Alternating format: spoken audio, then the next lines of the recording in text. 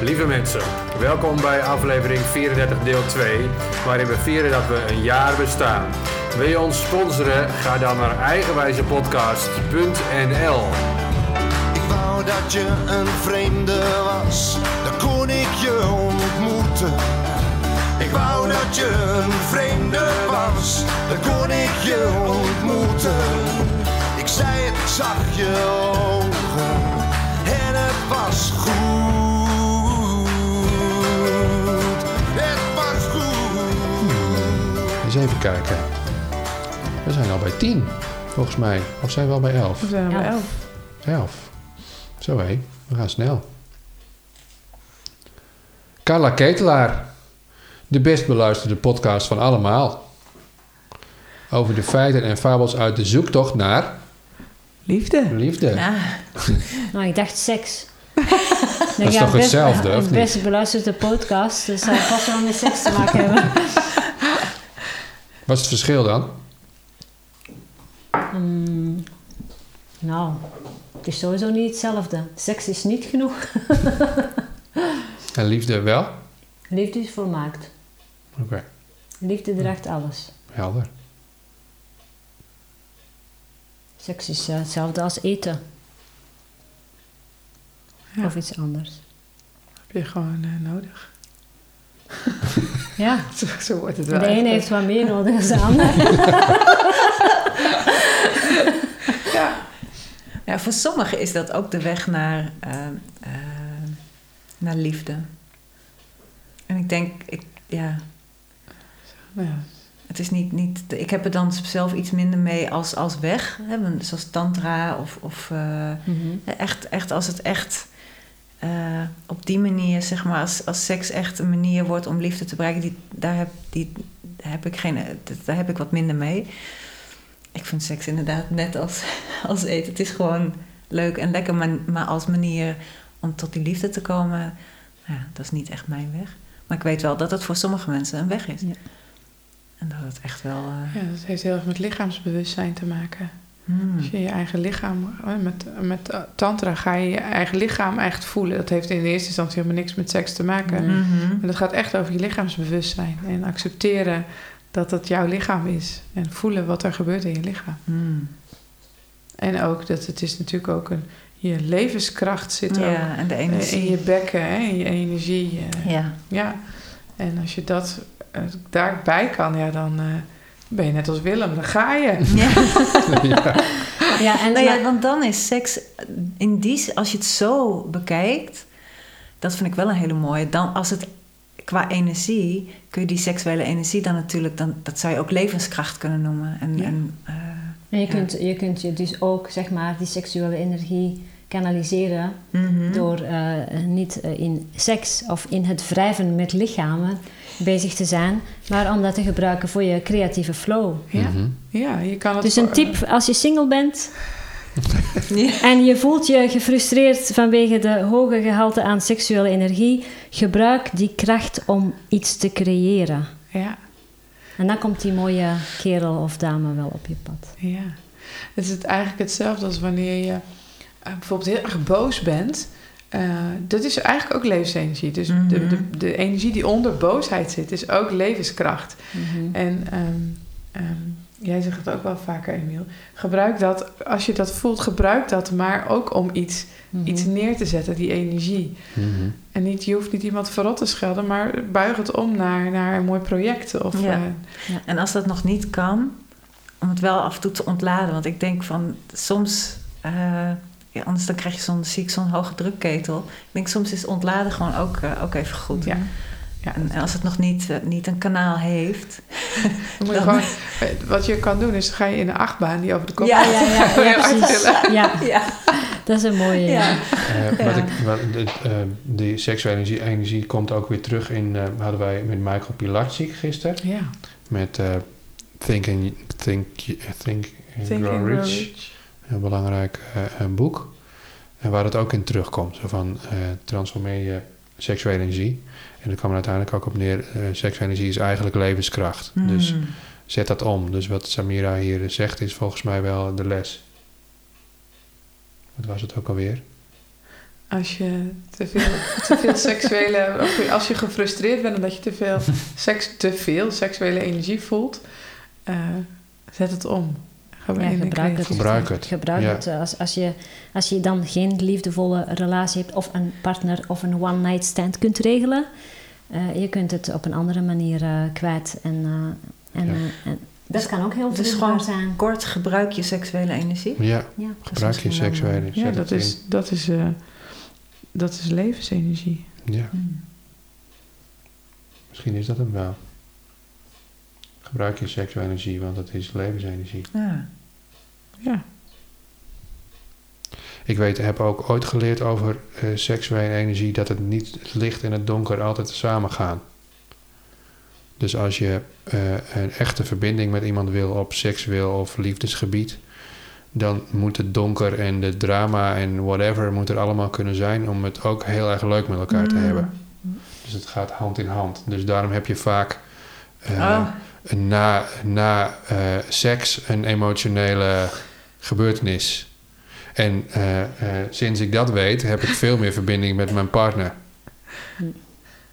Ja, dat is heel simpel. Want ik weet nu gewoon, als ik dit er niet laat zijn... Dus als ik nu zeg, hou eens op met huilen. Wat doe je nou? Dat mag niet. Zoals we van, drama, vrouw, hou eens op met huilen na de seks. Maar dat kan niet, want ze kan geen verbinding maken... dat het er niet mag zijn. Dus laat het maar gebeuren. Want dan gaat het andere ook groeien.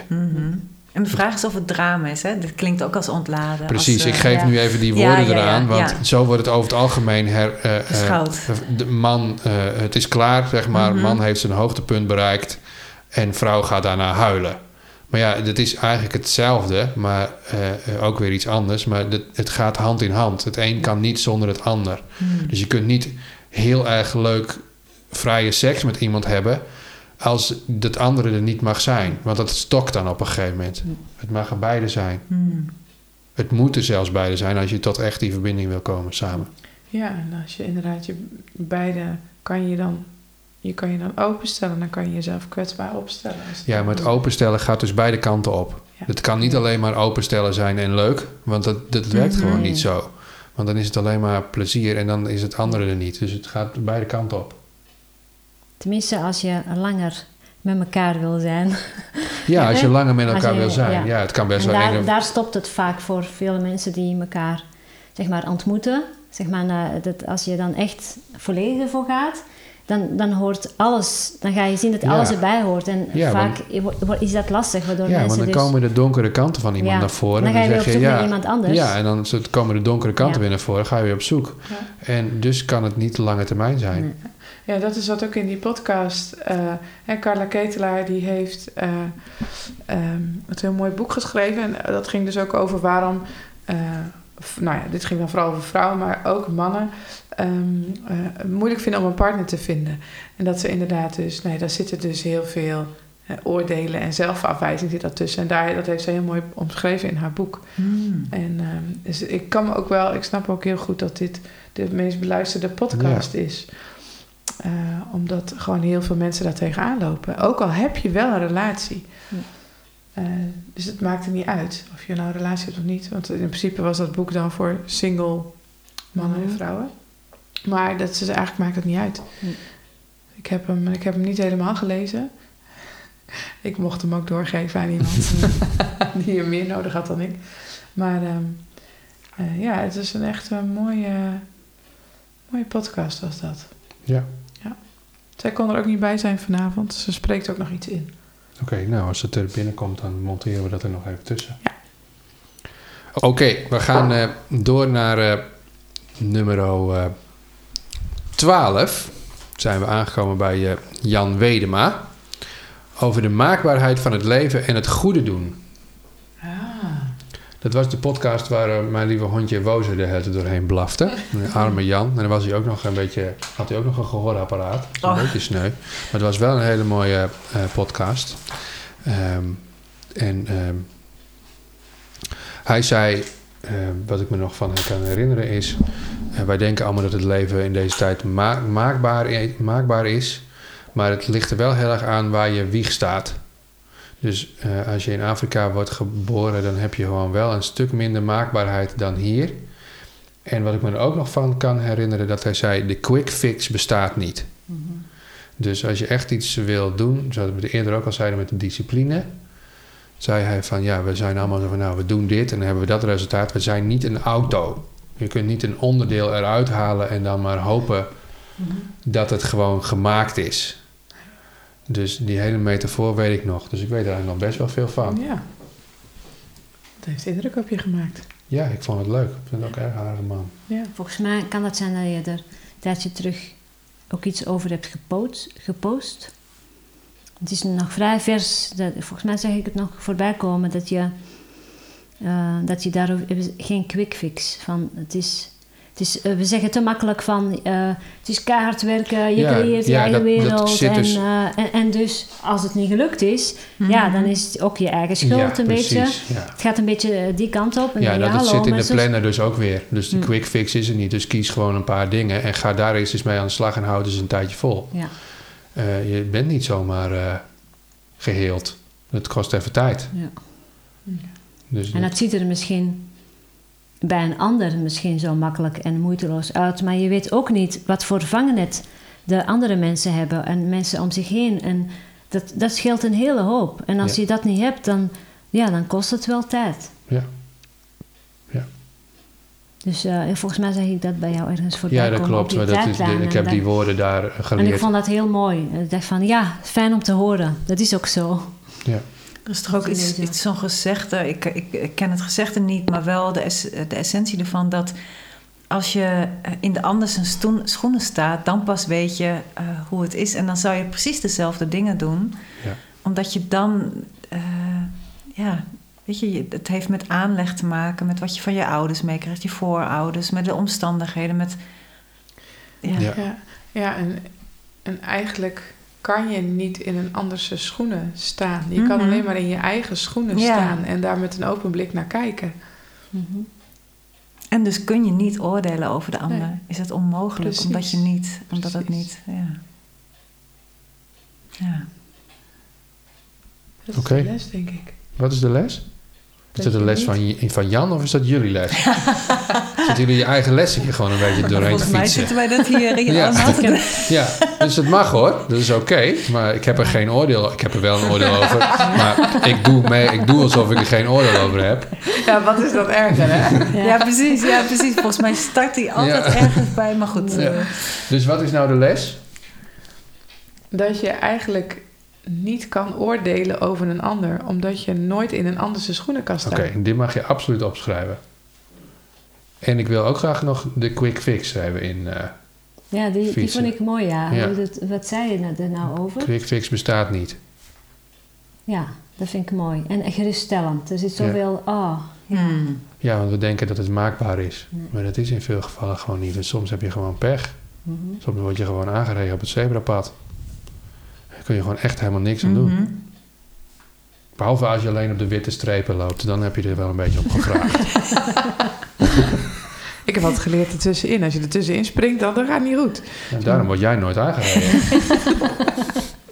Je dacht dat het toeval was. Ja. Dus we hebben er 2. Ja. Die andere bestaat geen quick fix. Er bestaat geen quick fix. Er bestaat geen quick fit bestaat wel. En dat gaat dan wel weer over motoren. Maar goed. Ja, wel op blijven letten. Hè? Gaat zo snel. Het lijkt net alsof er staat kies. Dat is quick. Nou, oké. Dit waren de lessen van Jan. En dan gaan we nu naar onze grote vriend Willem Engel. Over de waarheid rondom de coronamaatregelen. Nou, dat was me toch een avontuur? Dat was mijn avontuur. Vertel eens. Nou, we zijn naar hem toegegaan omdat we toevallig in de buurt waren. Ja, we waren in het zuiden van het land en we reden toevallig naar Rotterdam om een podcast met hem op te nemen. Dat klopt, we waren helemaal niet toevallig in de buurt. We hebben dit is gewoon maakbaar. Dit hebben we gewoon gecreëerd. Ja, klopt. Ja, dus we zijn echt... Daar gaat je verhaal. We zijn echt van liefde over Rotterdam naar Groningen gereden. Dus het ging is niet per se op de route. Het ging eigenlijk best wel moeiteloos. Nou, hoewel tijdens de podcast... Het was wel een bijzondere podcast. Want wij kwamen daar en toen zat hij echt zo van... Wie zijn dat? Hebben wij een afspraak? Ja. Oh, podcast. Oh ja. Nou, hij was het een beetje vergeten. Maar goed, hij heeft wel alles aan de kant gezet en we konden binnenkomen. En we hebben daar aan de keukentafel ook een podcast opgenomen. Hoe was dat? Het was een beetje spannend. Het was spannend, ja. Ik vond het spannend. Ja. En ik was niet helemaal mezelf. Mede door de reis en door de verschillende factoren. Ja. Maar ik heb vooral geluisterd. En ik kwam er ook niet echt tussen. Nee, hij zette echt meteen dat is natuurlijk ook zijn rol. Zodra de camera aanging, we gebruikten toen ook nog camera's. Ging er een soort masker op en dan ging hij alles gewoon... ging hij helemaal in zijn rol. Oh ja. En daar zit hij zo in dat het heel moeilijk was om daar eigenlijk tussen te komen of om een beetje dieper te gaan. We zochten eigenlijk een beetje diepgang. Ja, die poging hebben we wel gedaan, maar we waren ook onder de indruk. Ja. En we waren ook, we hadden later, de les voor onszelf was om... we mogen ook wel stevige host zijn. Dus wie het ook is, je mag ook wel gewoon de regie pakken. En hij pakte zo helemaal... Het was iets wat anders dan wat we gewend waren. Dus het was een andere... Hij zette het gewoon zo... dit is wat ik vind en zo gaan we het doen. En als je ertussen praat, dan praat ik gewoon door. Zo. Oké. Klinkt heel anders dan die man met heel veel energie. Ik vergeet naam altijd. Maar dat hier een man van de radio was met heel veel energie. Die ook, zo klonk het, heel veel te vertellen had. Ja. Maar met heel anders. Dat klonk meer als samen. Terwijl hij wel veel te vertellen had. Maar Willem die is interviewer.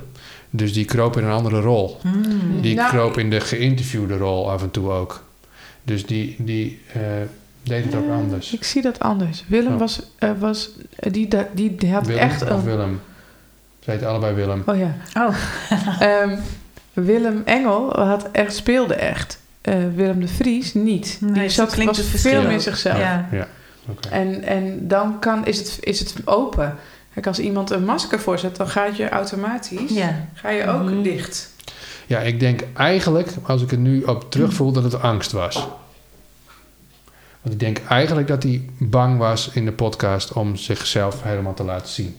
Want we hebben het wel geprobeerd. Ja, want hij wordt dus natuurlijk behoorlijk bekogeld. Ja, hij werd enorm bekogeld en hij werd ook enorm geleefd. Dus hij was ook, toen hij zijn telefoon oppakte naar de podcast, had hij 121.000 berichten waarop hij moest antwoorden. Dus hij werd ook een beetje, dus wat ik nu erbij voel is, het is ook kwetsbaar om als je zo in het spotlight staat, om dan iets te vertellen waar mensen dan ook je kop ervan kunnen afhakken, figuurlijk, zeg maar. En misschien doordat de afspraak hem overviel, dat hij misschien ook nog niet even kon. Ja, dat zou ook kunnen. Het is wel grappig wat er nu gebeurt. Maar nu gaan we invullen waarom hij we weten het niet. Een rol aanneemt, een masker opzet. Ja. Als het een masker was. Ja. Als het maar dat voel je denk ik wel. Je voelt of je echt contact hebt of dat je... Toen de camera niet aanstond, hadden we echt contact. Wil je een kopje thee? Kom lekker rustig zitten. Hoe gaat het? Waar komen jullie vandaan? Ja, het is echt een hele aardige man. Ja.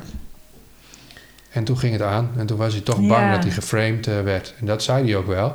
Want ik geef jullie een hand. Want iedereen die mij een hand schudt, dan weet ik van, die gaat mij niet framen. En als ze me een hand weigeren, dan zeg ik, hier moet ik oppassen. Ja. Hij moest op zijn hoede zijn. Ja. Oké. Nou, de les van Willem Engel. Wees op je hoede. Vertrouwen is niks waard. Je kop gaat eraf als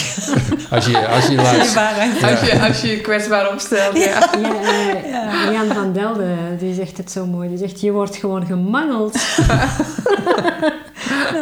Mooie les. Ja, en we hebben het een stukje ook over persoonlijke kritiek gehad. Dus hoe ga je om met persoonlijke kritiek?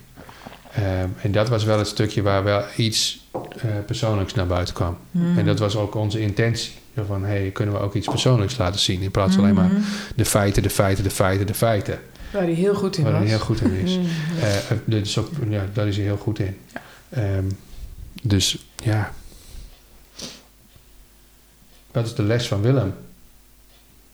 En voor jullie. En voor ons. De les van, ik mag de regie nemen. Ik mag de regie houden. Ja. Nou ja, dat is sowieso een mooie les. Ja. Ik mag de regie houden, dat is mooi. Hè? Ik mag de regie. Samira, wat ben je daar goed in die lessen? Ja. Goed, hè? Oh man, ja. Nou, misschien komt dat door een cursus in wonderen. We doen elke dag een les.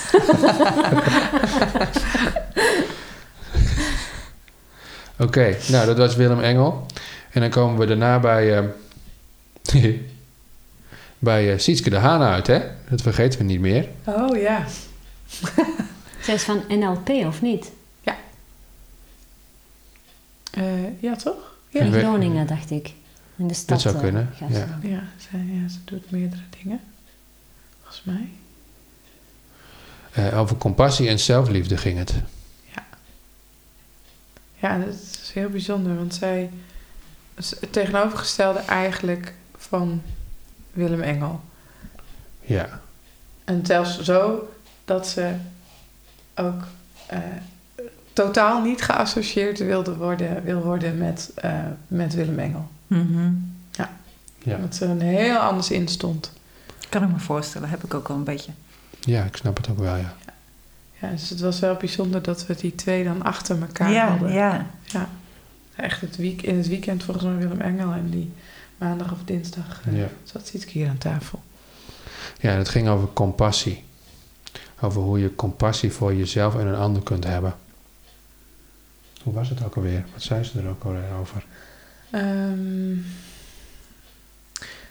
Ik weet niet meer precies de woorden, maar wel het gevoel. Ik voelde letterlijk een soort ontkramping in mijn hart. Toen ik met die podcast aan het opnemen was. Dat weet ik nog.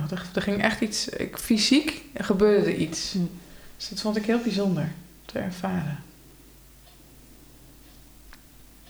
En wat we precies gezegd hebben, weet ik dus niet meer, maar die ervaring, Ja, dat weet ik nog. ja. Nou ja, daar gaat het ook eigenlijk. Ja, precies. Ja.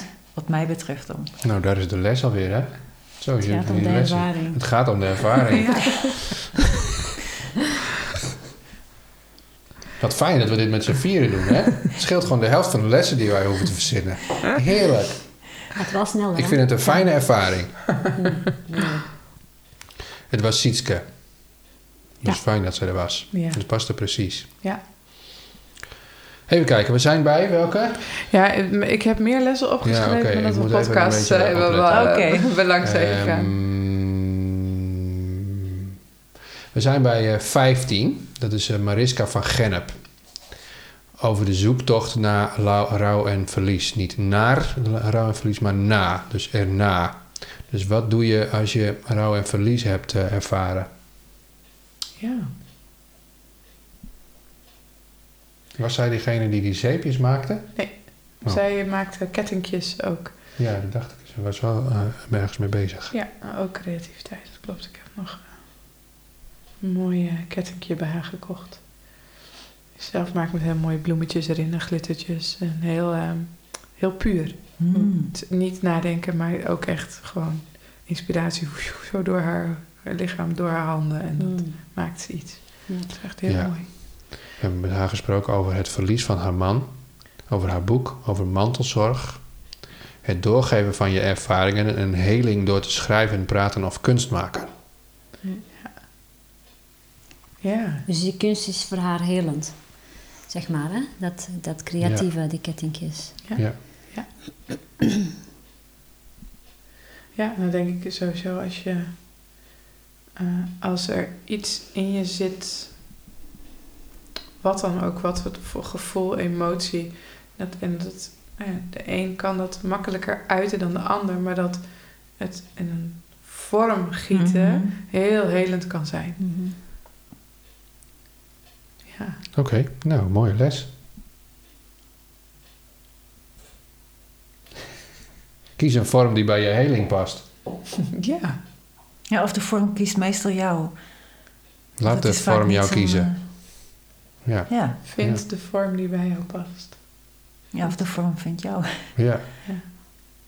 Laat de vorm je Ja. vinden. Want meestal... Laat de vorm tot je komen. Ja. Ja, die is mooi. Ja. Ja. Laat de vorm van heling tot je komen. En vaak gebeurt dat gewoon. Ja, bij mij is dat schilderen van muren en kasten. Ah, ja, ja. Oh, handig om te weten. Kijk, bij sommige vormen deel je met de wereld. Zo'n kettingje, dat deel je met de wereld. En helaas, Emiel, nee, dat is een persoonlijke vorm. Alleen voor mezelf. En dat is een vorm, ja, dat doe ik voor mezelf. Maar de ander die poetst het hele huis met een bleekmiddel. En, ik heb het wel tof. met stofzuigen. Ja. Ja, ik vind het niet heel leuk, maar ik merk wel dat het echt opruimt in mij. Ja. Dus Ja. Dat hebben die mannen van Veronica Insight allemaal, hè? Die hebben allemaal die vorm van heling, hè? Dus elke uitzending voordat ze gaan, staan ze alle 3 met een stofzuiger hun auto te stofzuigen, hè? Elke dag. Echt? Ja, oké. alle 3. Dus dat is alle 3 hun tik. Dus moet je je voorstellen dat die Derksen gewoon elke keer die grote auto, Geweldig. elke keer met een stofzuiger, voordat hij de uitzending kan, niet in de vieze auto zitten. Oké. En die van de Gijp Ja, ook. precies. Ja. Bijzonder, hè? Dat vind ik altijd zo mooi om me voor. Dan heeft hij de grootste mond en dan stel ik hem altijd voor met een stofzuiger voor Ja, zijn ja, eigen ja. huis Geweldig. in Drenthe. Even zijn auto stofzuigen, anders voel ik me onrustig. Nou, mooi toch? Oké. Het verandert ineens die hele man. Dat is het bij het beeld. Ja. Nou, even tussendoor. Hey, we gaan naar een volgende interessante podcast. En dat is podcast nummer 16. En met wie was podcast nummer 16 ook alweer?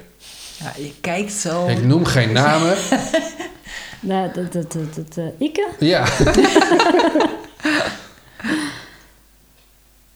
Ja. En het ging over handel vanuit de bron en laat de rest los, staat erbij. Een inspirerend gesprek met spiritueel allochtoon Samira Ahale over non-dualiteit, oordelen, meningen en de cursus in wonderen. Mhm. Dat heb ik al een paar keer genoemd vanavond. Ja, hè? een paar keer. Bijna tot vervelens toe. Ja. Hoe kijk je erop terug? Leuk, ging ook heel spontaan. Volgens mij was het jouw stukje op LinkedIn wat ik zag, Emiel, dacht ik. Dat zou kunnen, ja. En ik heb gewoon gereageerd. Van, ja, interessant, leuk. En ik zat hier, het was koud. Heel koud nog. Een coronatijd. Mondkapjestijd was het nog. Maar jullie deden daar niet zo moeilijk over. 4 Dus dat was januari. wel relaxed. Het is van 4 januari, dus het Ja. zal koud geweest zijn, ja. Dus hoe dat was... ja... Als je... ik praat daar het liefst over, hè. Over vrede, over echte vrede. Dat vind ik gewoon... gaat vanzelf. Vind ik gewoon hartstikke leuk. Dus geeft energie. Dus, ja. En daarna dacht je, goh, ik ga zelf ook podcasts maken. Nee, dat dacht ik... Dat was niet zo snel daarna. Dat was eigenlijk maar heel kort. Dat komt omdat ik al... Die podcast komt al een tijdje voorbij, omdat ja, ineens zie je dat overal. Hè? En dan zegt er wel eens iemand, oh, jij moet ook een podcast beginnen. En dan voel ik dan helemaal niks bij. En ik hoezo? Waarover zou ik moeten praten? Ik heb geen idee. Dus dat komt dan en dat gaat dan en dat komt. En dan ineens voelde ik weer van... Ik mag mijn stem gebruiken. Ik moet, er zit iets in mij en dat moet eruit. En er zijn nu 2 boeken geschreven en ik voel nu, dat wordt geen 3e boek. Dus het is nu tijd om de wereld in te gaan. En oké, hoe? Ik heb geen idee. Die podcast lijkt me heel ingewikkeld. Ik ben bij jou geweest, ik zie die microfoons en zo. En ik denk van, moet ik een speciale microfoon en apparatuur en alles? Ik denk, help. En ik denk, weet je wat? Ik ga het gewoon vragen. Dus ik heb jou geappt. Kun jij mij uitleggen hoe ik zo makkelijk, op een meest makkelijke manier, een podcast kan beginnen? En ik heb nog iemand anders gevraagd, die ook de spul had en alles. En voordat ik van jullie allebei een reactie kreeg, had ik eigenlijk al uitgedokterd hoe dat werkte, want dat stelt niks voor. En ik was er klaar voor. En de volgende dag ben ik gewoon begonnen. Dus eigenlijk is het meer dat het een beeld is... Want ik zie mezelf dat doen, maar dan al die tijd heb ik geen idee hoe. Maar ik zie wel mezelf inspreken, inspireren. En eigenlijk de boodschap, mijn taak in het licht staan en simpelweg het licht uitbreiden, dat zie ik mezelf doen. Maar hoe? Geen idee. En dan ineens gaat het vanzelf. Dus dat is wel grappig. Ja, het is een soort verlangen van jou. En iets wat je ook misschien... Ik weet niet of je daar een soort beeld, echt visueel ook een beeld van hebt. Maar het is geen verlangen. Dat is vroeger wel geweest. Oh, ja. Dus het is nu geen verlangen. Het is meer dat ik weet dat het gaat gebeuren. Ja, maar het is wel iets waar je blij van wordt. Als ik ermee bezig ben, dan voel ik vooral daarna, zeg maar, een hele fijne energie. Niet tijdens. Ook niet vlak ervoor. Niet van, hé, yes, ik ga weer een podcast inspreken. Dus dat is totaal geen issue. Dus dat vind ik zo bijzonder. Dat mijn verlangen, mijn ego-verlangen is verdwenen. Mijn motivatie is verdwenen. Of begint steeds meer zeg maar, of minder te worden om iets te doen. Maar dan verschijnt er wel een beeld. En oké, daar moet ik iets mee. Blijkbaar ja, wil dit mij iets zeggen. En zolang ik blijf twijfelen, gebeurt er niks. En dan komt dat beeld weer. En dan voor ik het weet, ik kijk even. En voor ik het weet heb ik ineens zo'n app gedownload. En dan denk ik, hey, even inspreken. Oh, zo makkelijk. Oh, wacht eens even. Ik heb nog een microfoontje van een paar jaar geleden wat ik heb gekocht. Nog nooit gebruikt. En ook een vrij goed professioneel dingetje. Hey, oh, klaar. Dit is het dan. Easy peasy. Ja, Ja. gewoon moeiteloos. Maar ik heb nu al een tijdje weer niks meer opgenomen, omdat ik dat niet voel. Dus het hoeft niet iets te worden. Dus dat is ook wel lekker. Dat is lekker vrij. Ik heb daar geen plan voor. Wat ik maak hoeft niets te worden. Dat is toch een mooie les? Het hoeft niets te worden. Ja. Ja, mooi, ja. Ik hoef niks te worden. Nee, dat is echt een hele mooie, want je bent. Ja. En Ja. dat is voldoende. Ja. Ja, Daar vloeit alles uit voort. En Ja, dan dat is het is mooi. altijd precies goed zoals het is. ja, precies. Ja, ik heb dat ook, dat ervaar ik ook bij de mensen die bij mij komen soulpainten. Eigenlijk het eerste wat ik zeg is, het hoeft niks, alles wat je maakt is goed, want het komt vanuit jou. Dus het kan niet fout zijn, zeg maar. Dus alles wat je maakt is mooi. Mhm. En dan kan je hem nog misschien zeggen, ja, dat is wat is. Maar daar hebben mijn cursisten niet zo heel veel aan. Nee. Die willen iets moois. Ja. En het is altijd prachtig wat eruit komt. Ja. En als je het mag spelen als een kind eigenlijk, Ja. zonder dat het iets hoeft te worden, ja. Ja, Daar gaan mensen open. dat is die vrijheid, dat is onbegrensd, hè? Ja, En dan zijn er zoveel mogelijkheden. ja. En dat is voor mij, omdat ik weet van, oké, ik mag gaan vertellen. Ik zie nog steeds het beeld dat ik de wereld inga om dingen te vertellen. Maar als ik dan echt over ga nadenken, denk ik, oh my god, sta ik daar? Hoe moet ik beginnen? Waarover ga ik vertellen? Maar ik weet ook wel dat als ik daar sta, dat wat ik moet vertellen, dat gaat gewoon komen. Dus dat weet ik ook. Ja. Dus dat is Ja. het Dus dat- vertrouwen. Ja, ik zie het eigenlijk, ik zie mezelf in een trein zitten. En die trein die dendert door. En waar ik vroeger zeg maar heel erg bezig was met het eindresultaat. Oh, ik kom straks daar aan. Kom ik wel op het goede station of in die stad? Daar ben ik nu totaal niet mee bezig. Want ik weet al wat daar gaat gebeuren. En ik weet al dat het mooi zal zijn. Dus ik zit eigenlijk gewoon relaxed in die trein. Dat is het eigenlijk. Dit heb je volgens mij ook verteld tijdens de podcast, want dit herinner ik mij. Oké. Ja. Ja, maar ik zie echt het beeld voor me. Ik kan helaas niet mooi schilderen, maar anders zou ik dat gewoon optekenen. Ja. Ja. Ja, maar je hoeft het niet. Het hoeft niet mooi te zijn. Nee, het neemt de vorm aan wat de bedoeling is. Ja, precies. En doordat ik dus een stap terug doe, ik hoef mij niet te bemoeien met de treinmachinist en met het tijdstip. Ik zit daar al en de rest is er al. En die stad, die ligt daar al op mij te wachten. En degenen die ik moet ontmoeten, die zijn daar al. Of die zijn al onderweg. Ik hoef alleen maar in die trein te stappen. Ja, precies. En die beslissing heb ik gemaakt. Ja. Dus ja, het is een avontuur eigenlijk. Het is ergens ook gewoon, laat maar komen. Ja. Leuk. Mooi. Ja. Ja. Goed bezig. Ja. Dat is Ja. niet altijd zo geweest, maar ik kan eindelijk zeggen van... Ja, ik kan nu wel wat achteroverleunen. Ja. Oké. Mooi. Dat was de podcast van Samira. Ja. Welke les had je opgeschreven? Ik hoef niets te worden. Dekt dat de lading voor jou? Voor wat je nu zegt? Want ik ben al. Misschien dat hij er nog achter kan. Ja, ik zou denk ik voor mezelf eerder zeggen... van de dingen waar ik mee bezig ben, hoeven niks te worden. Oké. Oké. Dat.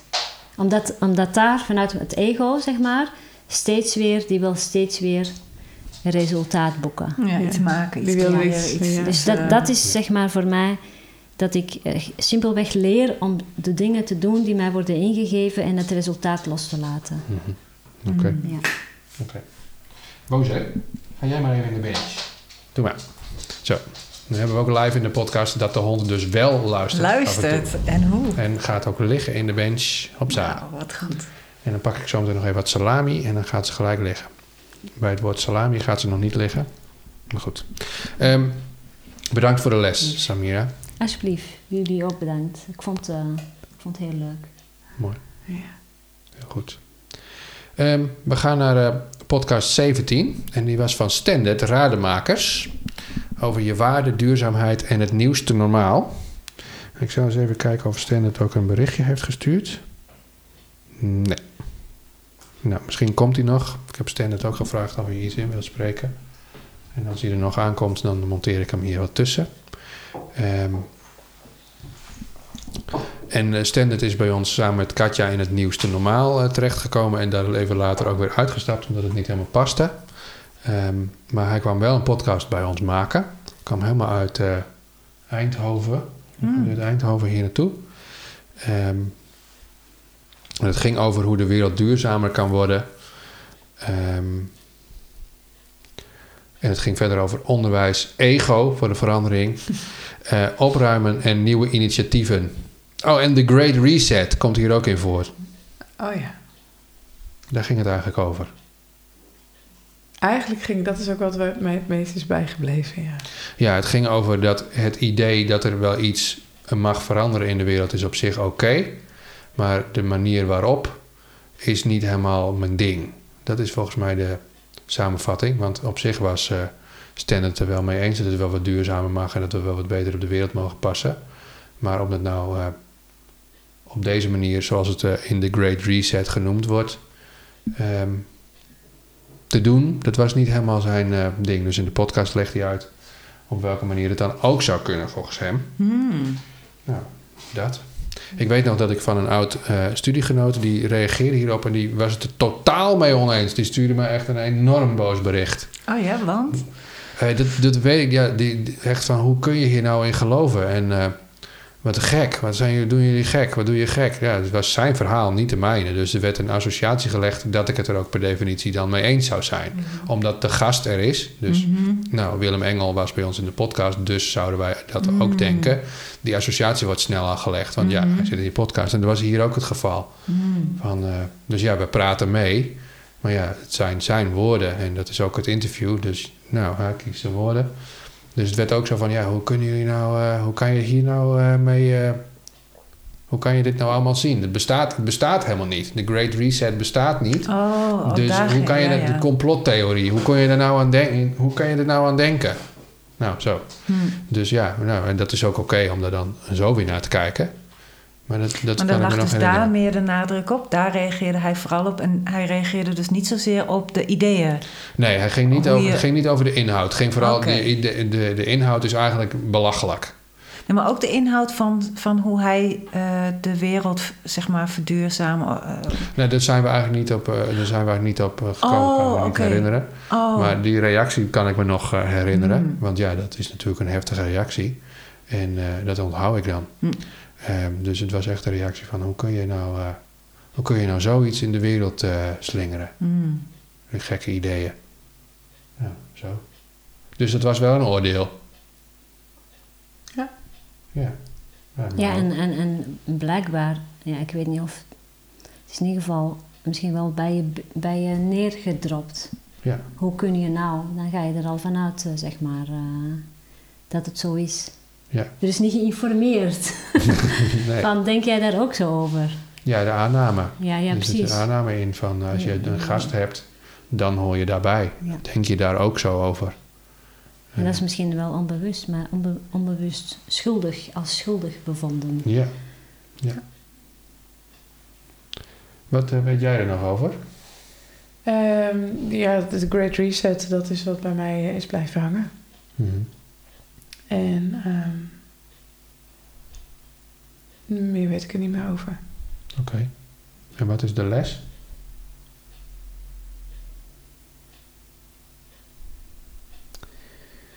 Geen idee. Gij zult niet oordelen. Gij zult niet oordelen. Ja, die hebben we al. Oké. Je kunt nooit oordelen over een ander. Oh ja, Als je nooit in een andere schoenen kan staan.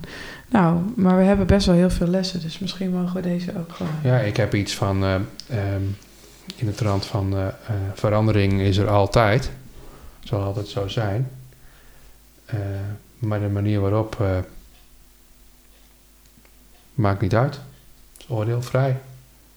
Of bepaal je zelf. Of wat je ervan vindt, bepaal je zelf.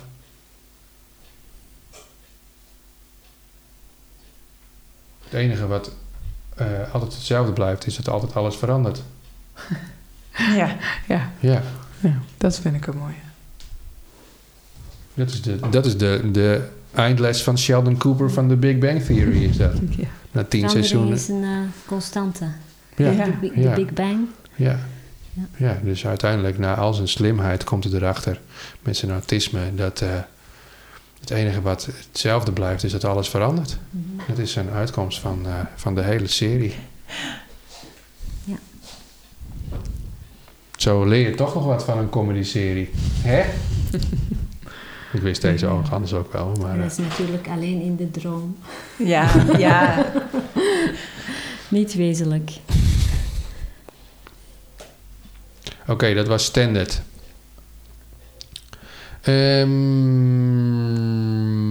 Even kijken hoor. Waar we gebleven zijn.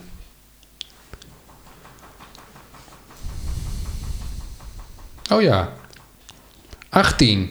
Zijn we al op de helft? Ja. Ja. We zijn bij Bert Hadders. Bert Hadders werd door Willem de Vries aangeraden. Bert Hadders is een zanger die in het Gronings zingt, Groningstalige muziek. En wat ik me er nog van kan herinneren is dat het liedje wat wij in het Fries nu hebben uitgebracht met z'n tweeën, dat het resultaat is van deze podcast. Ja, eigenlijk wel, ja. Want hij zei, ik zong altijd in het Engels en het was zo onpersoonlijk en niemand vond het eigenlijk, het raakte niemand. Toen dacht ik, hoe kan ik dat nou voor elkaar krijgen? Ik ga in mijn eigen taal zingen, dat was Gronings. En ik versta er geen moer van, maar Gronings natuurlijk wel. Dus iedereen denkt, oh, dit is mooi. En nu zijn het verhaaltjes geworden. Ja. En toen zei hij, weet je wat jullie... dit is een goed idee, dus wij gaan ook in jouw moerstaal, Fries, iets schrijven. Ja. En dat werd ook weer een bijzonder mooi liedje. Dat is een heel mooi liedje geworden. Het was ook heel snel, was dat klaar. Dat was heel snel klaar, ja. Dus het is echt anders. Dus, ja, het ligt toch dan heel dicht bij jezelf. Dus is het moeitelozer. Ja, daar ben je dus verbonden. Ja. Dus de les is... Hou het dicht bij jezelf. Hou het dicht bij jezelf. Ik vind je eigen taal ook mooi. Ik mis alleen een werkwoord. Je eigen taal. Ik snap niet helemaal wat je bedoelt. Nou, als je hier een les van zou kunnen maken en je zou de woorden je eigen taal gebruiken, hoe zou je dat dan zeggen? Spreek je eigen taal. Ja, dat vind ik mooi. Kies je eigen woorden. Spreek je eigen taal. Ja. Hou het dicht bij jezelf en spreek je eigen taal. Ja. Om een korte anekdote hierover, over het eigen taal spreken, is dat ik een keer een zielsreis heb gedaan bij iemand. En ze begint altijd met de naam te zeggen. Ja, jouw naam te zeggen, de voornaam en achternaam. En zodat zij contact kan maken. Maar dat lukte dus bij ons niet. Want het is een Nederlandse vrouw die mijn Marokkaanse naam probeert uit te spreken. Uitspreekt, maar op zijn Nederlands. Samira is op zijn Nederlands uitgesproken. En er gebeurde niks. En ik zeg zij zag niks. En ik voelde ook dat er geen verbinding was. En toen zei ik tegen haar, misschien moet je toch uitspreken op zijn Marokkaans. Want ik voel dat er niks gebeurt. En toen probeerde ze dat, een beetje geoefend. Samira, dat klinkt al heel anders. Dus ik heb dat zelf een paar keer voorgedaan. Dus bij mij begon er al iets te spelen van binnen. Dus ik voelde dat begint te trillen. En op een gegeven moment nam zij dat over. En toen pas ontstond er connectie. En toen pas kon zij dingen zien of gingen we samen op reis. Dus dat over je eigen taal. hoe essentieel dat is. Ja. Om die te voelen. En ermee verbonden te blijven. Wat mooi, ja. Ja. En ik begrijp nu ook de vervreemding en het zoeken naar je thuis van dus veel mensen die dus thuis een andere taal meekrijgen en daarbuiten veel allochtonen, Marokkanen. Ik snap nu ook echt dat meespeelt.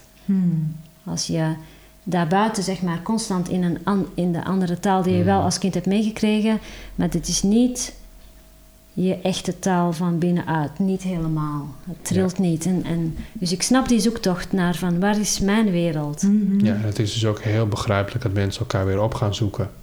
Ja. Want een ander begrijpt je gewoon niet echt, omdat hij de taal niet spreekt. Dus het is heel menselijk. Ja. En zelfs dus op zo'n diepe laag, als je dan een zielsreis doet. Ja, dan moet je wel echt kunnen zakken, want anders dan kan je dat niet doen. Nee. En ik vond het wel heel grappig, omdat ik bijna nooit Marokkaans spreek. Hè? Dus je zou denken dat is geen issue. Maar dan op dat moment, dan wil het gewoon totaal niet. Dan denk ik, Samira, daar voel ik niks bij. Dat ben ik helemaal niet. Daar voel ik echt helemaal niks bij. Dus dat, heel apart. Zou je deze les dan eens in je eigen taal willen uitspreken? Nee, daar is mijn Marokkaans niet goed genoeg voor. Nee. Ik heb trouwens voor jou, wat was het? Toch ingesproken. Ja. Het is Marokkaans ingesproken voor jouw radio aflevering. Ja. Hoe heet dat? De Vrije Vrijdagmiddag Show. Ik heb wel hulp gevraagd. Kijk, ik kan prima Marokkaans, maar ik heb even mijn zus gebeld. Oké. Kun je me even helpen? Hoe zeg ik het zo wel goed? En nog iemand anders die heel goed is in Arabisch. Voor de zekerheid dat het klopt. Oké. En hoe zou dat dan zitten met mensen? Je krijgt als je geboren wordt, krijg je een naam van je ouders. Maar er zijn ook best wel veel mensen die dus niet hun naam eigenlijk goed vinden passen. En die een andere naam nemen. Ja. En ik ben daar zelf ook mee bezig al een hele tijd. Alleen ik durf nog niet helemaal voor mijn nieuwe naam te gaan. Oh. Maar ik vraag me ook af hoe dat dan werkt. Want zoals ik het nu zeg maar bij mezelf zie. Ik heb een geboortenaam is Wiebrig Elja Kooistra. Maar ik voel dus al een hele tijd dat ik een andere naam heb eigenlijk. Die veel beter bij mij past. En die is vorig jaar is die eruit gekomen. En dat is Ayala. En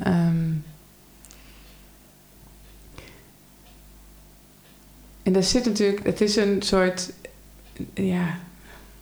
er zit een andere energie in. Hij resoneert in ieder geval mega met mij. Ik zie hem helemaal, helemaal jij. Ja, hè? Ja. En ik ook, maar het is dus, dit is wel je.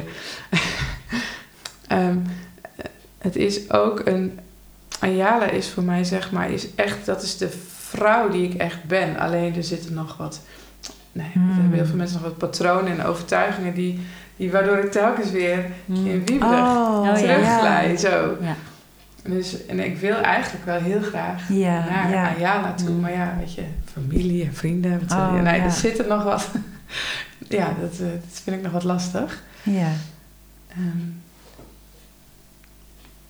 Dat kwam zo even zo mooi. Zo omhoog. Eckhart Tolle heeft zijn naam natuurlijk ook veranderd. Ik weet zijn eigen naam niet, maar hij heet niet officieel Eckhart Tolle. Oh, dat is dat is tot hem gekomen, hè? Mm-hmm. Zelfs Thomas Bergen heet geen Thomas Bergen. Oh, echt? Het is niet zijn echte naam. Oké. Het is zijn artiestennaam. Oh. Gordon. Ja, dat wist ik. Ja. Het is helemaal niet. Er zijn zoveel mensen. Ja, er zijn best. Ja. Nou ja, en ik heb de AUM-opleiding gedaan en daarin zijn ook heel veel mensen die, en dat gaat ook allemaal over innerlijk kindwerk en verhogen van je bewustzijn. En daarin zijn dus ook best wel veel mensen die een andere sannyas, noem je dat dan, aan hebben genomen, een andere naam. Ja, er zit dan zelfs een hele ceremonie aan vast. Dat is echt prachtig. Ja, misschien bij Osho krijg je ook, geloof ik, als je daar echt in die gemeenschap zat, kreeg je er ook een ja, dat is van dat is ook van Osho. Ja. Dan kies je hem volgens mij niet helemaal zelf. Dan wordt hij uit een boek voor jou gekozen. Ja. Deze, Ayala, het is echt iets wat ik eigenlijk een beetje samen met jou ook, hè? Een beetje met jouw hulp was dat. Ja. Kwam die naam. Ja. Nou, ik vind Wieberich ook helemaal niet bij je passen. Ja? Nee, je maakt een grapje. Ik heb daar geen mening over. Maar Ayala is een mooie naam. Ja. Kun je zingen? Wieberich kun je niet zingen. Nee. Ayala. Ja, dat kan je wel zingen, ja. Wieberich. Nee, dat klinkt niet. Nee. Maar is daar dan nog een issue? Want ik had het idee dat je vragend begon. Ja. Toen je hierover... Ja, ik weet het eigenlijk niet wat de vraag is, maar ineens kwam dat zo naar boven. En ik dacht van, daar zit ook een... net als met je taal heb je ook een affiniteit met namen. En voel je je heel veel meer welkom met een bepaalde naam. Zou dat een verbinding zijn met de ziel? Vanuit de ziel? Ja. En dan, als je dat zegt, dan resoneert er iets in mij. Ja. Dat is dan denk ik die verbinding die je hebt. En voor mij klopt het woord, of de naam Semira op zijn Marokkaans. Ja. Ik associeer dat ook niet echt met mijn ouders die dat hebben gekozen. Nee. Het voelt ergens al dat ik een Semira ben voordat ik bij hun kwam. Of zo. Ja. Dus, en terwijl ik vroeger als kind, als meisje wilde ik niet Samira genoemd worden. Want ik had... je bent Marokkaans en discriminatie en alles. Dus ik werd Sammy genoemd door een leerkracht. En ik vond dat helemaal prima. Want dat viel dan ook niet gelijk op dat ik Marokkaans was. Ik ben niet heel donker. Dus dat vond ik prima. En later zei een vriendin tegen me... Het klopt niet dat wij jou Sam noemen. Dat voor mij, dat klopt niet. Jij bent geen Sam. Je hebt een prachtige naam, jij bent Samira. En toen moest ik gaan leren om naar Samira te luisteren. En dacht ik, weet je wat? Ik ga dat... Misschien heb je wel gelijk. Maar eigenlijk... is het echt, zeg maar, wat voor mij klopt, is op zijn Marokkaans. En heel soms in meditaties, dan heb ik soms een beeld of een soort, ik zie dan iets en ik hoor, in de verte hoor ik Semira. En dan de echo. Het is net of dat iemand mij roept. En dat is echt gewoon, echt op die manier. Dan denk ik, oké, waakzaam. Wat is er aan de hand? Ik word geroepen. Ja. Dus je zielsnaam, iets van de ziel of zo. Ja. Nou, wil je dat wij jou Ayala gaan noemen? Of moet er eerst nog een ceremonie? Nee, jullie mogen me wel Ayala noemen. Ja. Dan hierbij. Ik denk dat het niet voor niks ook niet omheen gaat. Het is heel bijzonder, want ik heb dit verteld en jij begon zo te vertellen en mijn lichaam begon een beetje te schokken. En dat is meestal het teken dat er iets ontspant. Zeg maar. Dus dan komt er een soort schok vrij. Hoe schrijf ik? Linda gaat even in jouw telefoon. Want anders dan, want ik ben namelijk met name echt een... Is dat met Y? Ja. A, Griekse ei. Oh, wacht even hoor. A-L-A. A, Griekse ei. Dan A-L-A. A-L-A. Ja, mooi. Oké. Nou, bedankt voor het delen. Ja, graag gedaan. Bedankt voor het luisteren. Ja, mooi moment. Nu, dit is ook, het is jouw outcoming. Zo noem je dat toch? Coming out. Ja. Coming out, ja. Ik draai hem ook. Ik kom eindelijk uit de kast. Hey, we gaan dan door naar podcast nummer 19. En dat was met een bijzondere vrouw. Namelijk Anita Wicks. Over de weg van huiselijk geweld naar een liefdevol thuis. En de sticker van haar organisatie hangt bij mij op het raam. Ja, ook mooi. Ja. Dus de Nederlandse Moeder Teresa hebben wij haar genoemd. Ze heeft een boek geschreven, Taboe-doorbreker, over wat liefde is, grenzen aangeven, vergeving en loslaten.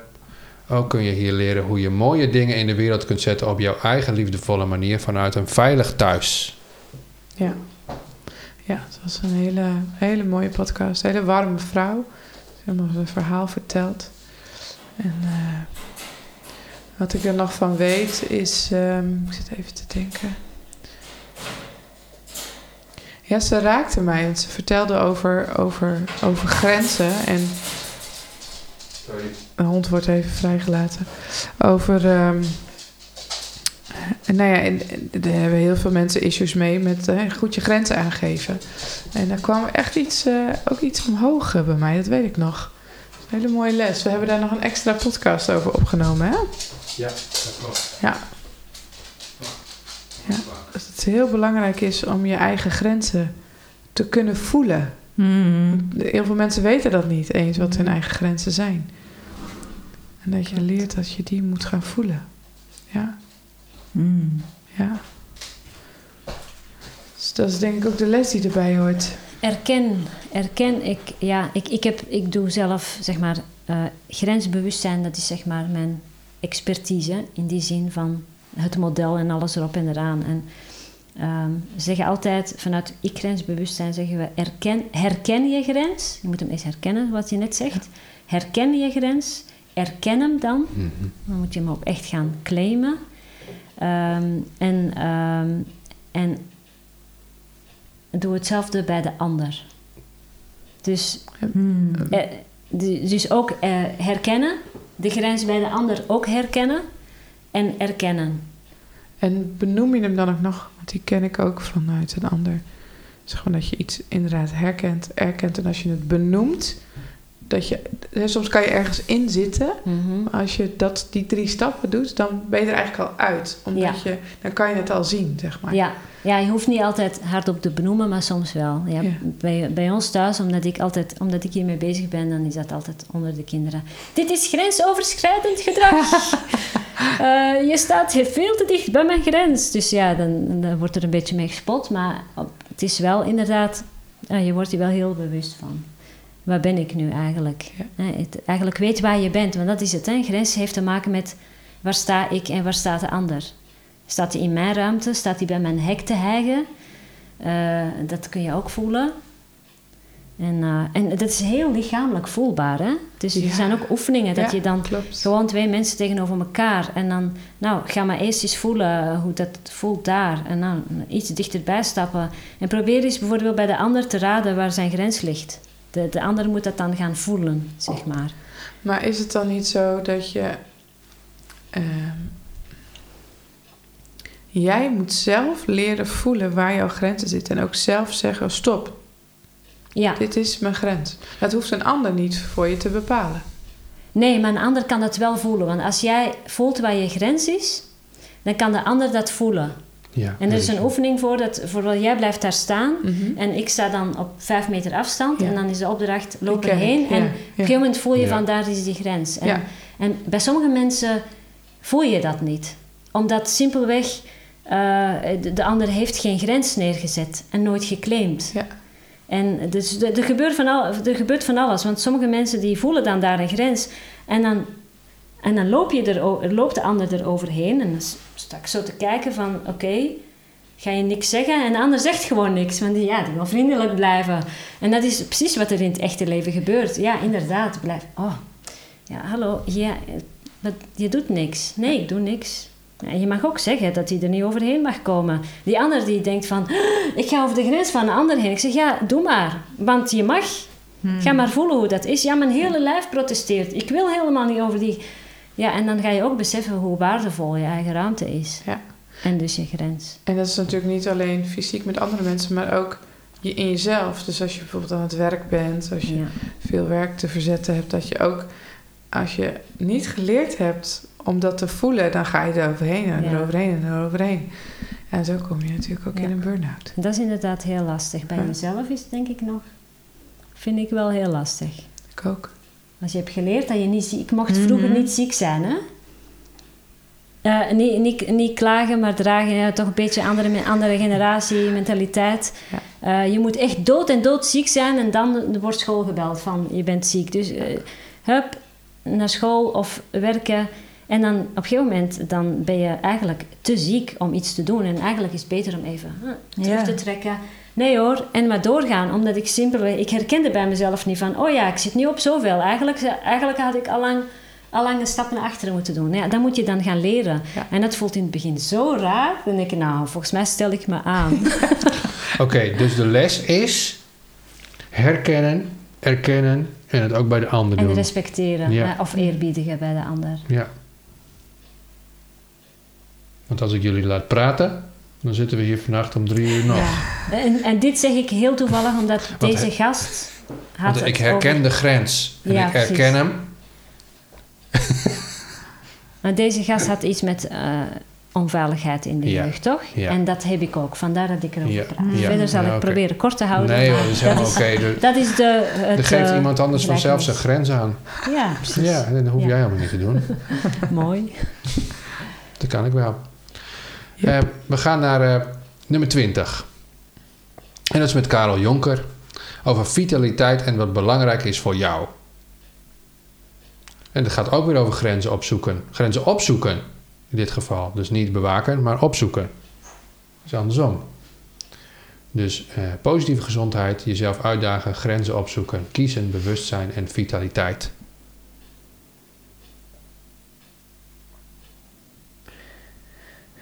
Wat weet jij nog over Karel Jonker? Niet zoveel.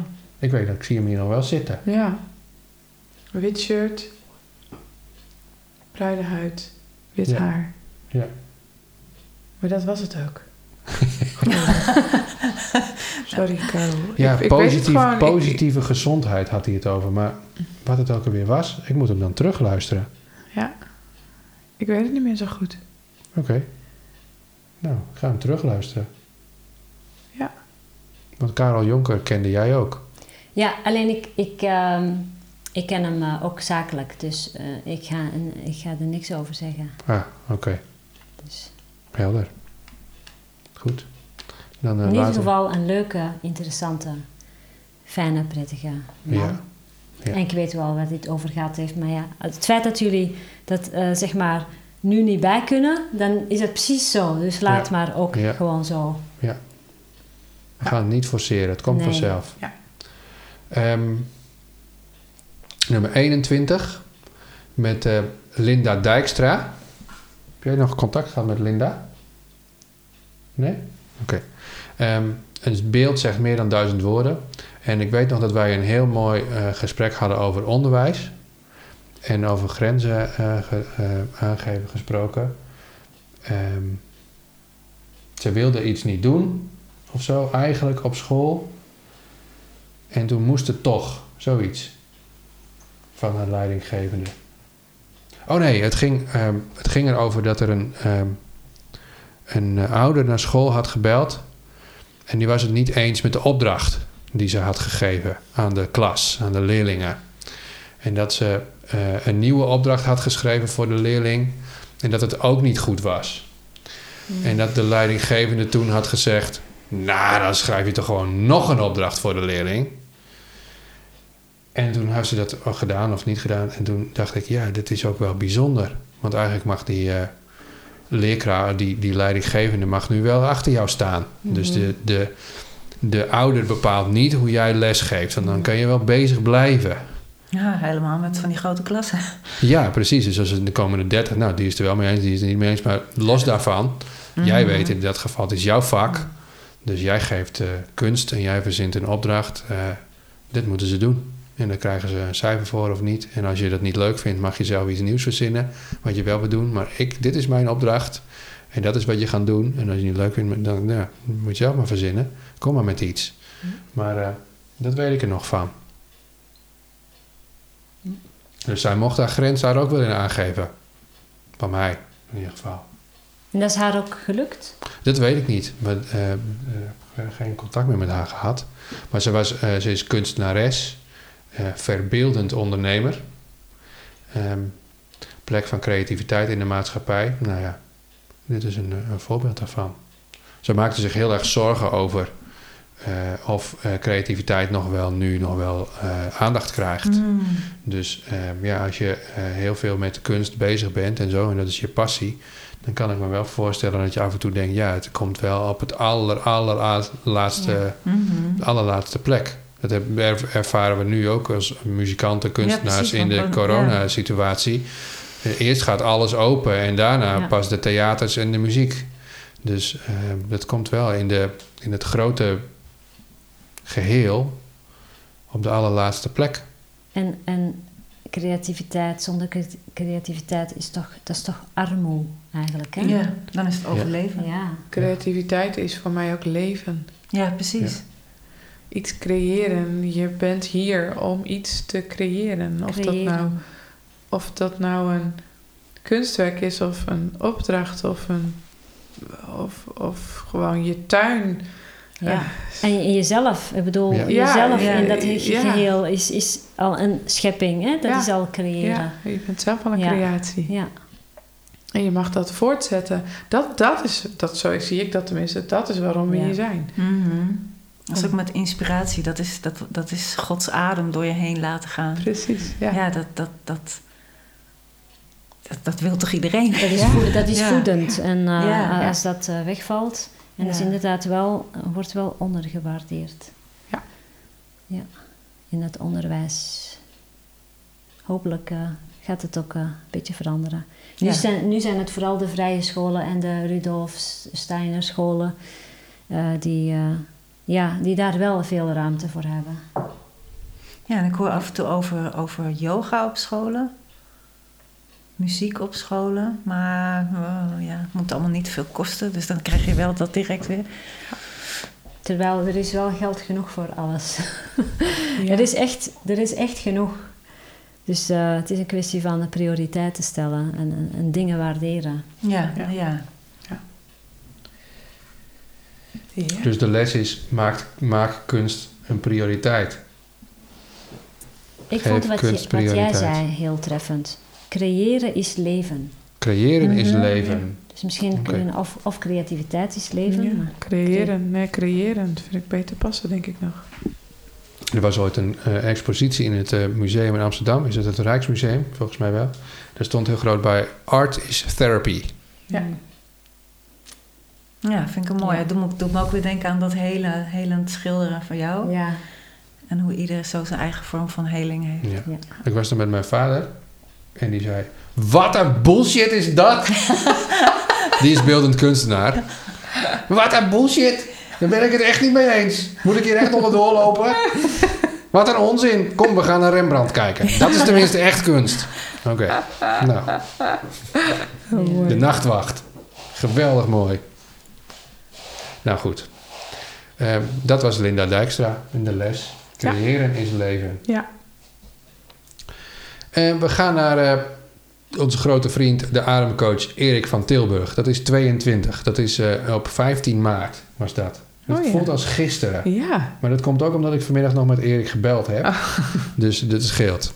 Ik vind Erik echt een ontzettend leuke vent. Ja. En ik weet nog dat hij probeerde indruk op ons te maken door binnen te komen met een trommel. Zo'n mooie indianentrommel. Je stelt hem wel voor, zo met zo'n zo'n ding. Zo.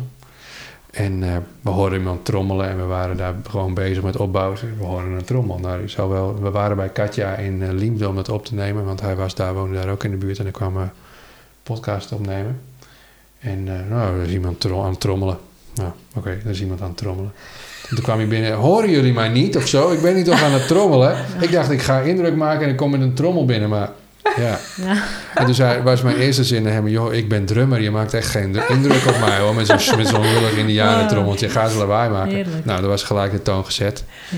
En vanmiddag heb ik met Erik gebeld om te kijken of ik in oktober een plaat kan opnemen. Want ik heb die studiospullen natuurlijk allemaal. Mm-hmm. Dus dat is daar ook ontstaan. Zo van, jij hebt opnameapparatuur, kun je dat ook? Ja, nou, dat suddert zo een beetje. En nu kwam toch een telefoontje vanmiddag. Nou, er is een datum gepland en een blokhut in Eindhoven. Dus we moeten nog even naar kijken naar geld. Maar waarschijnlijk komen we daar wel uit, zoals ik er nu in sta. En dan gaan we dat samen doen. Dus leuk. Dat is wel cool. Dus dat is leuk. En we zijn ook bij hem geweest. We hebben een ademsessie gedaan in het bos. Ja, want hij is ademcoach. Hij is ademcoach. Ja. En we hebben inderdaad... dat is indrukwekkend. Als je uit je hoofd wil, ga een ademsessie doen. Mm-hmm. Ja, en je hebt ademsessies en je hebt ademsessies bij Erik. Want ik heb ook een ademsessie bij de AUM-opleiding gedaan een paar weken geleden. En dat was echt anders. Ja, dat is dus met zachter. een echte ademcoach zoals hij dat doet, was veel dieper.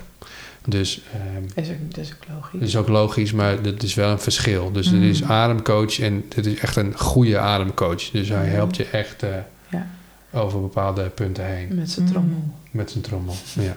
Dus. Ja, dat is echt heel bijzonder. Ik ga waarschijnlijk met hem ook een ademweekend hier in het noorden organiseren. Dus een heel weekend... ademen. Heel weekend ademen. Nou, een heel weekend. Oké, en wat is de les van Erik? Hij zou ook nog iets inspreken, maar Erik is ook Erik, dus die leeft ook met de dag. Dus dit komt nog, maar dan laat ik het ook horen. Hey Emiel en de Eigenwijze podcast. Onvoorbereid spreek ik maar wat in op de vraag van hoe is het vergaan na de laatste podcast. En ik kan me nog herinneren dat ik heel vrolijk bij jou binnenkwam met een trommeltje. En ook met Wiebrich meteen een fijne klik had. En hoe het gegaan is, dat is eigenlijk heel mooi. De podcast heeft er voor jullie toe geleid om een keer een individuele ademsessie te komen doen. Dus wellicht kan je daarop dadelijk kort even zelf jouw licht op laten schijnen.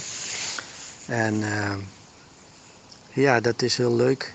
Hè, dat je na zo'n podcast ook mensen inspireert om met ademwerk aan de gang te gaan. Nou, toen heb ik ook even genoemd van er komt een boek. En dat is ook eigenlijk de reden dat ik gisteravond verstek gaf bij de uitzending. Want ik zat te diep met degene die het boek vormgeeft in het boek. En toen kwam ik thuis en dacht van, oh verrek, ik ben Emiel vergeten. Maar dat boek, Hoe adem ik, dat komt uit en dat hoop ik ook... Daarmee hoop ik ook het ademwerk te verbreden en de interesse te vergroten. Omdat ik zelf ook in de muziekwereld zit, merk ik gewoon dat dat twee verschillende werelden zijn, maar die elkaar zeker aanvullen. En de adem heb je overal bij nodig dus. Hè. En ik ben nou heel rustig, want ik zit lekker met mijn hondje in de zon. Ik ben naar Zweden geweest. Daar heb ik heel veel rust ervaren en ook heel veel stilte. Weinig mensen, veel meren, steeds een meer, elke keer meer. Prachtige natuur. En zo kan je ook leven. Hè? Dus het heeft ons wel aan het voelen en denken gezet. En de behoefte om vrijer te zijn dan in ons kikkerlandje. Goed, maar dat is ook het ademen. Het ademen zorgt dat je bewust bent. Het ademen zorgt dat je bewustere keuzes maakt. Dat je naar dat gevoel durft te luisteren. Dus ik heb na de podcast een hele fijne periode. Veel werk, veel interesse. En dan zou het nu mooi zijn als daar een vraag kwam van jou. Nou, wanneer komt het boek uit? Dat is dan de vraag. Nou, dat gaat midden september uitkomen. In eigen beheer. En daarmee hoop ik gewoon nog meer mensen op mijn pad te krijgen. Voor de individuele sessies. Voor de ademcirkels. Waarin je met meerdere mensen ademt. En ook terug de sportwereld in. Want oorspronkelijk ben ik dus een SIOS'er. En hoop ik dat men de adem wat meer gaat betrekken in de sport. Ik las laatst een artikel, sporters doen maar wat met hun adem. En toen dacht ik van daar roep ik eigenlijk al 10 jaar dat dat veel effectiever kan tijdens het sport beoefenen, maar ook juist ertussenin. Dus dat je regeneratie doet en herstelt. En, dat is allemaal prachtig. Dus ik hoop dat ik daar dan nog een keer een gesprekje aan kan wijden. Hoe adem ik en wat kan ik creëren met bewuste adem. Nou, I love you.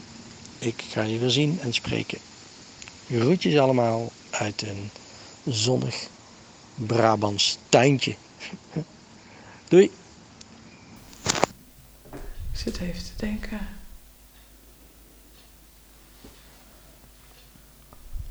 Als we nou hier hebben opgeschreven, creëren is leven, dan is adem is ook leven. Ja, dat die is mooi. Ja. Dat is ook letterlijk levenskracht, adem.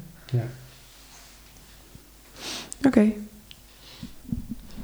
Oké, dat was Erik. Dus die zal je zo meteen ook horen.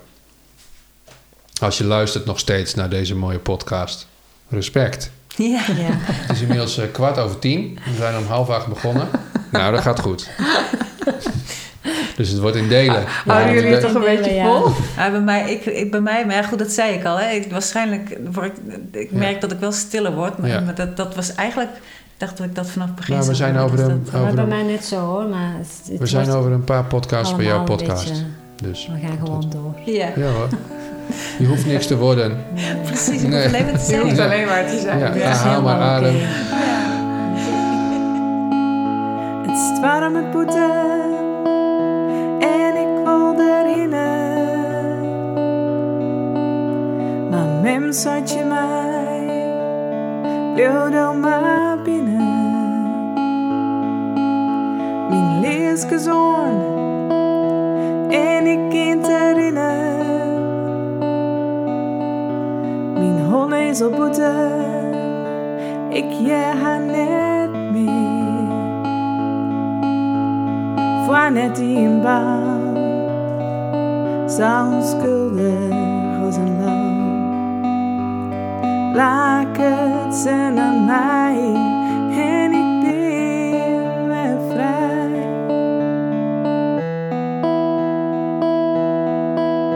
Het boze gezicht van heid docht mij geen kweer. De storm in de dos, ik straal van eer tot weer. Best baanlijk als de zee, streamt het naar mij taal. Het broezet in mijn lief, stop je kind net meer. Voor net in baan, zo schuldig als een lam. Laat het ze naar mij en ik ben weer vrij. Geen boete, des grutskos de wien. Douche mij de rij.